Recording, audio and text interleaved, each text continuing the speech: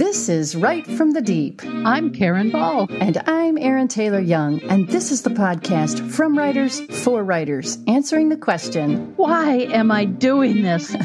As writers, editors, and a former literary agent, we're in the deep with you, bringing interviews, inspiration, and information to encourage, refresh, and equip you to embrace the deep, to find your truest story, your truest message in the deep places. You can get the episode show notes, lots more information and encouragement, and your free audio download, 5 crucial ways to safeguard your writer's heart at rightfromthedeep.com.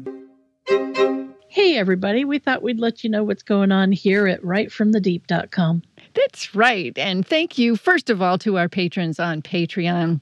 We're so appreciative of you guys. You help make this show possible. And thank you especially to our May sponsor of the month, Wendy L. McDonald. Yay, Wendy! Yay, and thank you. Wendy. Not only is Wendy a writer, guys, she also produces a weekly short inspirational podcast. So she's a podcaster.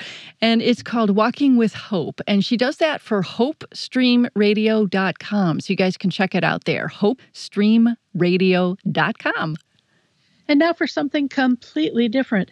As you know, our podcast focuses on the spiritual side of the writing life, but every once in a blue moon, we discover something that we think will help you, our listeners, in the work of writing and publishing your books, and in launching your books, which can be the most challenging part of what writers do. Yeah, it really can. Like, first you got to write that thing, and then there's that second challenge. Now you want someone to read it, okay? So we are excited to tell you guys about an online course called Book Launch Blueprint. That is going to teach you how to significantly increase the sales of your next book.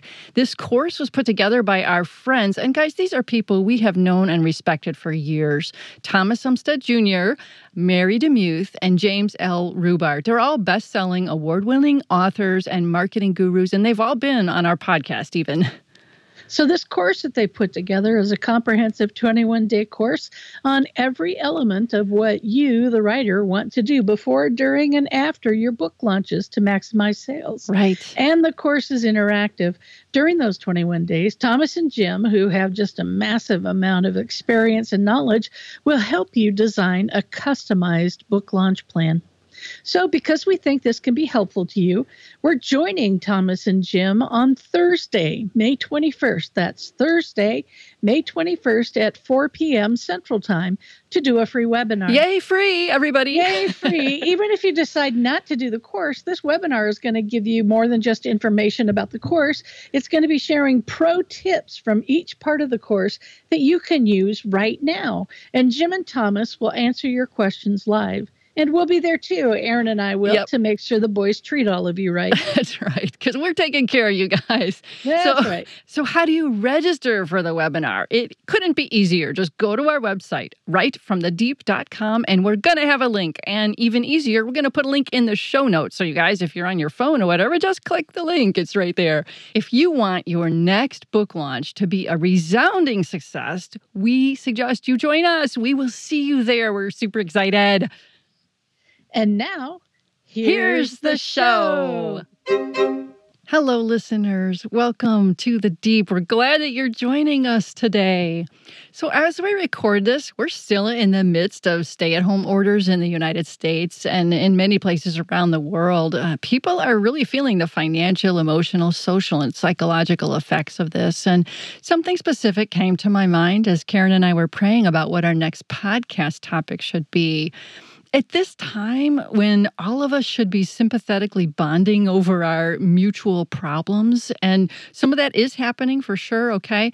But at the same time, guys, there's more disagreement than ever in our society. It's politics, religion, health, the economy, you name it, we're disagreeing over it, often vehemently. You know, it's not that disagreement is wrong. I mean, ask anybody. I'm happy to disagree and to debate and discuss things and, you know, make my points while you make your points, as long as we're listening to each other. Debate about politics, ideas, regulations, none of that is bad unless you're going about it the wrong way. And this doesn't just apply to what we say or think, but it also applies to what we write. We're lacking something that as Christians and writers, we have no excuse to lack. In fact, if we lack this, we are breaking God's command. And you know what that is? It's compassion. Consider Colossians 3:12. Therefore, as God's chosen people, that's you guys, holy and dearly loved, that's you too, clothe yourself with compassion, kindness, humility, gentleness, and patience. We wanted to talk about compassion in particular because it follows up on our last podcast with our guest, Karen Stiller. She was talking about having compassion on ourselves as writers, and that's great. But now we should spend some time talking about compassion for others because that affects our relationship with God, and it is a huge factor in our writing. So, as we're wont to do, our first step in exploring all this is to figure out what compassion is. What's the definition of it? Well, our good old pal Merriam-Webster says that it's sympathetic consciousness of others' distress together with a desire to alleviate it. That's a mouthful. Let's try it again. Sympathetic consciousness of others' distress together with a desire to alleviate it. Basically, it refers to both an understanding of another person's pain and the desire to somehow make that pain better, ease that pain. We seem to have lost that ability, or more accurately, the desire to truly understand another person's point of view. I mean, if you listen to the stuff on TV, if you listen and read the stuff that's on social media, the ability to put ourselves in someone else's shoes just seems gone, to consider why their opinion is what it is, why their thoughts might actually be valid. We seem less willing than ever to broaden our own understanding and far more determined to entrench ourselves even deeper into our own positions. That's frightening, and it's not biblical. Now, to be fair, our motivation may be, as the definition of compassion suggests, that we want to make people's pain less, that we want to mitigate their pain, and that's great. But we want to do it our way, right? Because we're convinced our way is the right way. Right. And let me point out that sounds pretty close to Webster's definition of conceit, excessive appreciation of one's own worth or value. So let's talk a few minutes about how a lack of compassion affects us. What are the consequences? Well, as writers, our job is to present truth. And for that, we first have to humbly learn truth. We are not born with truth inside of us. We need to learn truth. But a lack of compassion affects our heart.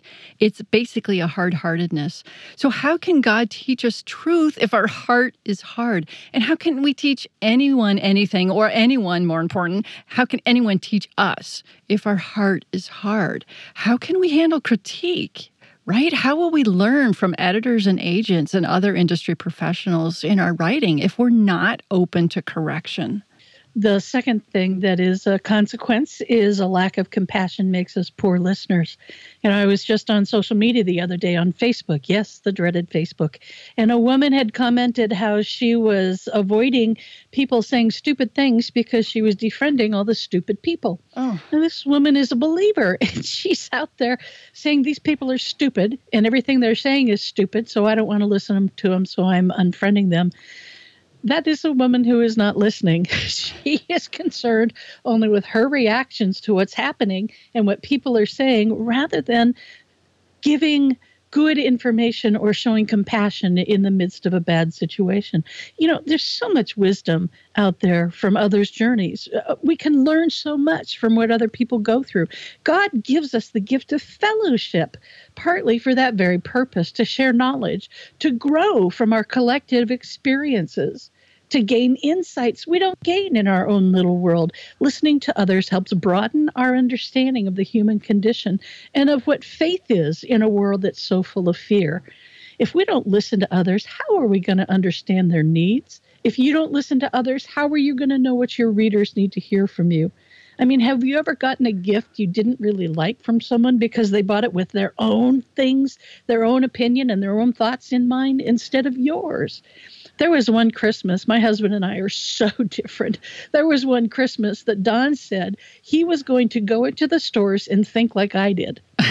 Those Christmas gifts were the best Christmas gifts he'd ever given me. I asked him how he did it, and so he told me what he did. And he said, I got to tell you something. I said, what? He said, going through those stores thinking like you, that's the most terrifying thing I've ever done. But he made that effort. He was compassionate and loving enough toward me that he made that effort to think in a way that's a total opposite of how he thinks. So whether you actually want to or not, you have got to listen. You have got to show compassion. We come across writing like this more often than you would think. It's one of the reasons why writers often struggle when they're asked what felt needs their writing speaks to. They kind of look with this deer in the headlights thing, like, what in the world is even that? They're not in tune with what readers actually want, but instead they're focused on what they want to say to readers, whether the readers think they need it or not. You got to think like your readers, though. So lack of compassion can also make us hard-hearted and poor listeners, which means it makes us poor sympathizers. Sympathizing is a step beyond just listening. It's opening ourselves to feel what someone else feels, to enter into their pain and their sorrow, their delight or their joy, to share with them in a full capacity. So when you're sympathizing or empathizing, for that matter, with people, you get a much better grasp on how to help them because you understand how to meet their needs. It's the difference between truly helping someone and completely missing the boat. Right. As writers and as Christians, our purpose is to serve. Without compassion, we don't feel the need. Okay, service becomes more a thing we do out of guilt, which is clearly the wrong reason, or we don't do it at all. But serving is about loving people. What better example do we have than Jesus, who came as a suffering servant? And as Hebrews 4:15 says, "For we do not have a high priest who is unable to sympathize with our weaknesses, but one who in every respect has been tempted as we are, yet without sin." God, he came here and he can sympathize. He put himself in our shoes. I was listening to a sermon and the pastor said that God was not only omnipotent, omniscient, and omnipresent, but he said he's omni-empathetic. Of course, he made that word up, but I love it. I think it's accurate. Jesus knows what we're feeling. As Christ followers and as imitators of Christ, how can we try to do less? So we talked about the consequences of a lack of compassion. So let's change our focus now. What does a world of compassionate people look like? Heaven. It looks like heaven. Okay. What it looks like. Well, but in the meantime, while we're still here, what about you? What does being more compassionate do for you? Well, here are a few things we thought of. Well, like we said, compassion makes you more Christ-like. That's first and foremost. And that's very important. Number 2, compassion leads you to pray for others as God calls us to do, and not just some obligatory throw off, God help them prayer, but heartfelt prayers that put us in better tune with Christ's heart. Right. And if you're writing nonfiction, compassion helps you write in a way that makes people feel heard and understood, because you do hear and you do understand. You're coming from a more vulnerable place yourself, and that helps readers connect with you. They want someone who relates to where they are and someone who isn't going to judge them. If you give them compassion, guys, they're going to follow you on that book's journey, and they're going to find the same hope that you did. And if you're writing fiction, compassion helps you write more multidimensional characters because you understand why they do the things they do. Your writing will be at a deeper, more emotional level. It's more nuanced, and all that combines to give the reader a stronger emotional connection. And that's how your story changes lives, when your readers have that emotional connection.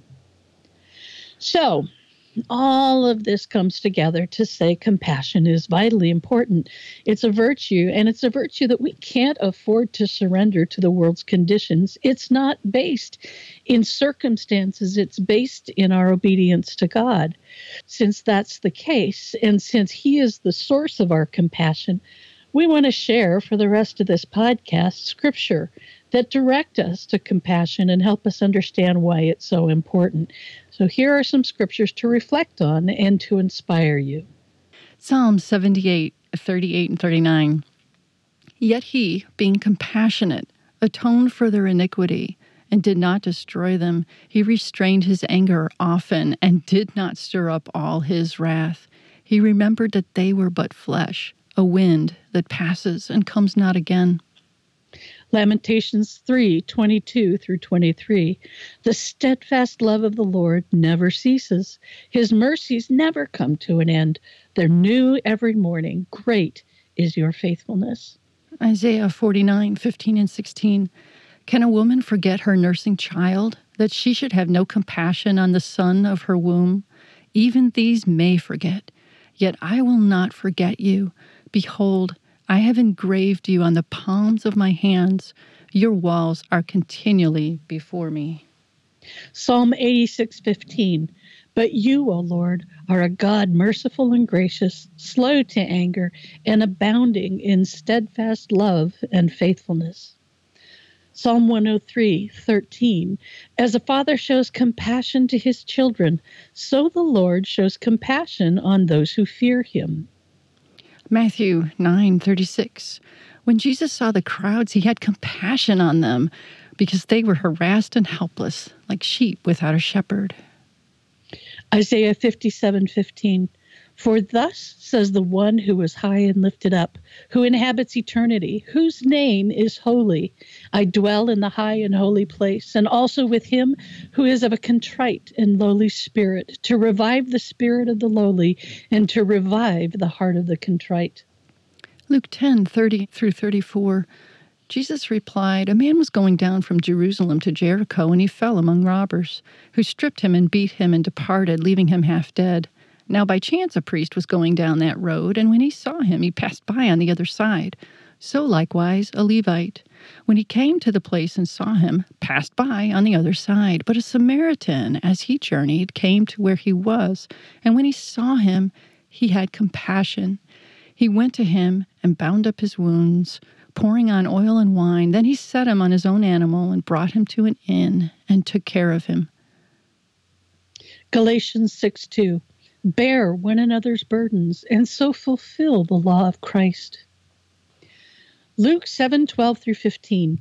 As he drew near to the gate of the town, behold, a man who had died was being carried out, the only son of his mother, and she was a widow, and a considerable crowd from the town was with her. And when the Lord saw her, he had compassion on her and said to her, Do not weep. Then he came up and touched the bier, and the bearer stood still. And he said, Young man, I say to you, arise. And the dead man sat up and began to speak, and Jesus gave him to his mother. Guys, maybe we don't walk around raising the dead literally on a regular basis, but just for the record, when you do things like this and have compassion, you can make a difference in how somebody feels. Like, think about how this woman felt getting her son back, bringing someone back to life from emotional death. That's what your books can do. It's so important. Romans 12:9 through 18. Let love be genuine. Abhor what is evil. Hold fast to what is good. Love one another with brotherly affection. Outdo one another in showing honor. Do not be slothful in zeal. Be fervent in spirit. Serve the Lord, rejoicing in hope. Be patient in tribulation. Be constant in prayer. Contribute to the needs of the saints and seek to show hospitality. Bless those who persecute you. Bless and do not curse them. Rejoice with those who rejoice. Weep with those who weep. Live in harmony with one another. Do not be haughty, but associate with the lowly. Never be wise in your own sight. Repay no one evil for evil, but give thought to do what is honorable in the sight of all. If possible, so far as it depends on you, live peaceably with all. 1 Peter 3:8. Finally, all of you have unity of mind, sympathy, brotherly love, a tender heart, and a humble mind. Zechariah 7:8 through 10. And the word of the Lord came to Zechariah, saying, Thus says the Lord of hosts, render true judgments, show kindness and mercy to one another. Do not oppress the widow, the fatherless, the sojourner, or the poor, and let none of you devise evil against another in your heart. 2 Timothy 2:24. And the Lord's servant must not be quarrelsome, but kind to everyone, able to teach, patiently enduring evil. And last but not least, Micah 6:8. Now think on this verse as you consider your responsibility as a Christ follower. Never forget your call to compassion, no matter what the circumstances. As it says in Micah 6:8, He has told you, O man, what is good. And what does the Lord require of you but to do justice and to love kindness and to walk humbly with your God? Amen. Amen. Hey guys, thanks for joining us today. We hope you found it helpful. And if you know someone else who needs this podcast, please share it. You can find backlist episodes and lots more resources at our website, rightfromthedeep.com. Yep, we'd love to connect with you guys there. So, until next time, embrace the deep. Your writing and your life will never be the same. Amen. Amen.